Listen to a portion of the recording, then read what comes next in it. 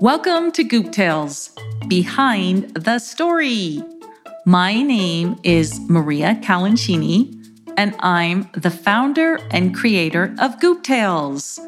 Now, if you're new to the podcast, and this is your first time listening to an episode, you might want to go back and listen to episode 81, which is the MADS aboard the luxury GAN train in Australia.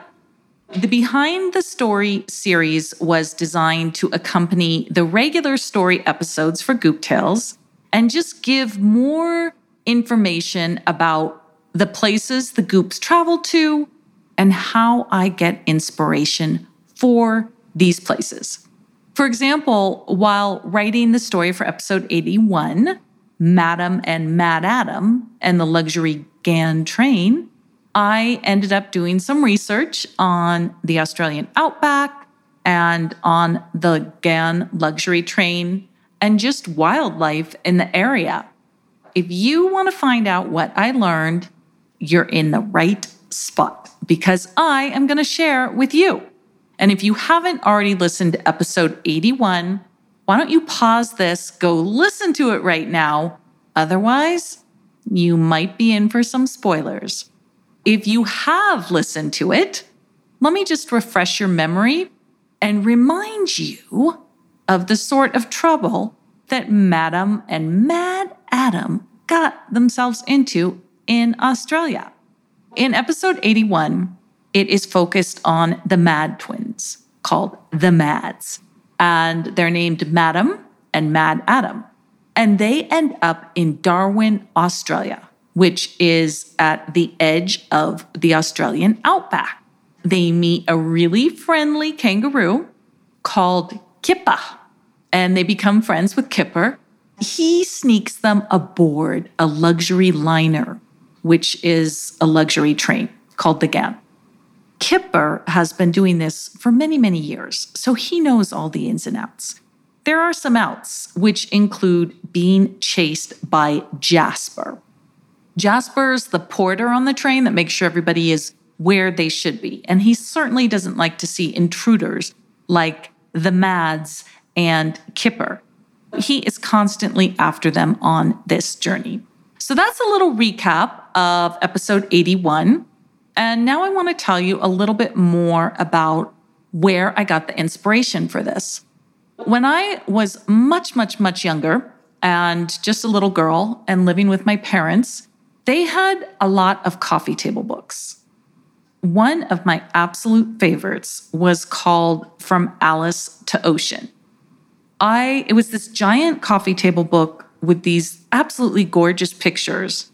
And the cover of the book was this woman in the ocean, in the clear blue ocean with her camel. I mean, who wouldn't want to look at that book? I would spend hours looking over the pictures of this book.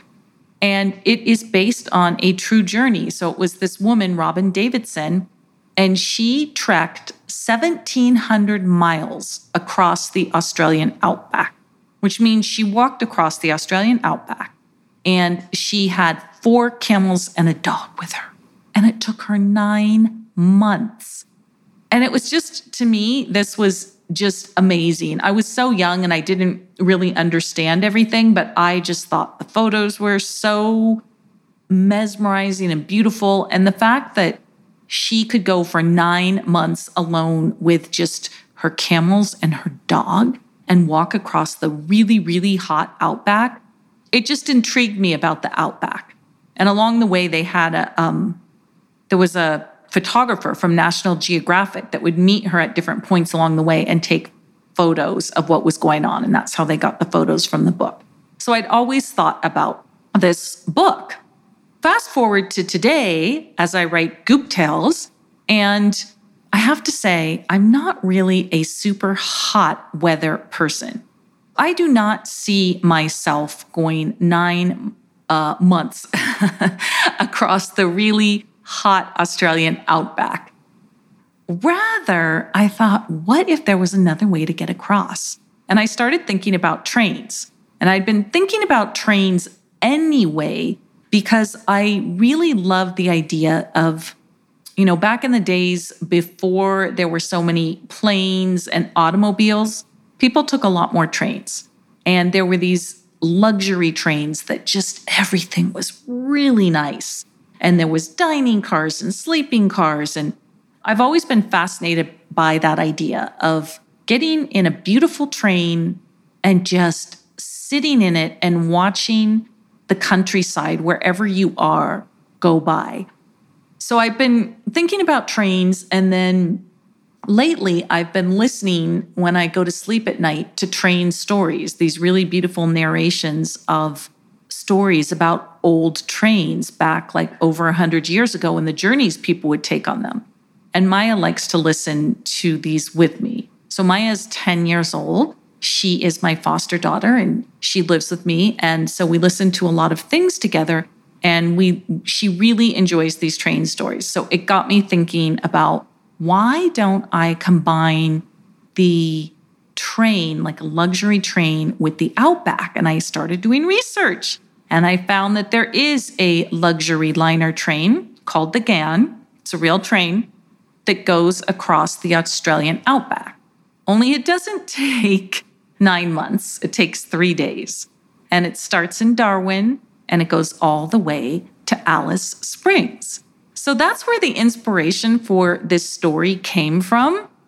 And it taught me a lot, actually, because I didn't know that train was there. And now I'm thinking, maybe I will go to the Outback and try the GAN train to go across.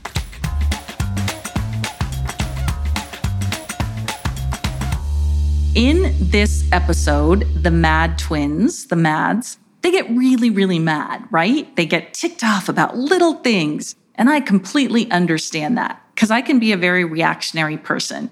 It's one little thing can happen and I can have an exaggerated reaction to it. I can get really mad over stupid things. And a trick that I've learned over the years, since I'm an adult now, is that if I just become aware that I'm mad, because I can't pretend like I'm not mad. When you get really mad and people tell you to calm down and it's the worst because your whole body just feels like it's spinning out of control and your mind is spinning and you can't just calm down on demand.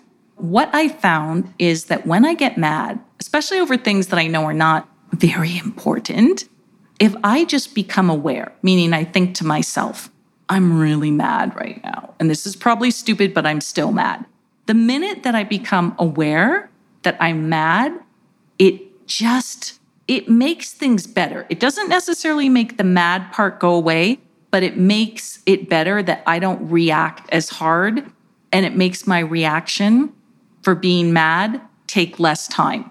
Because the more time I take being mad, the less time I have to create Goop Tales and do other fun things.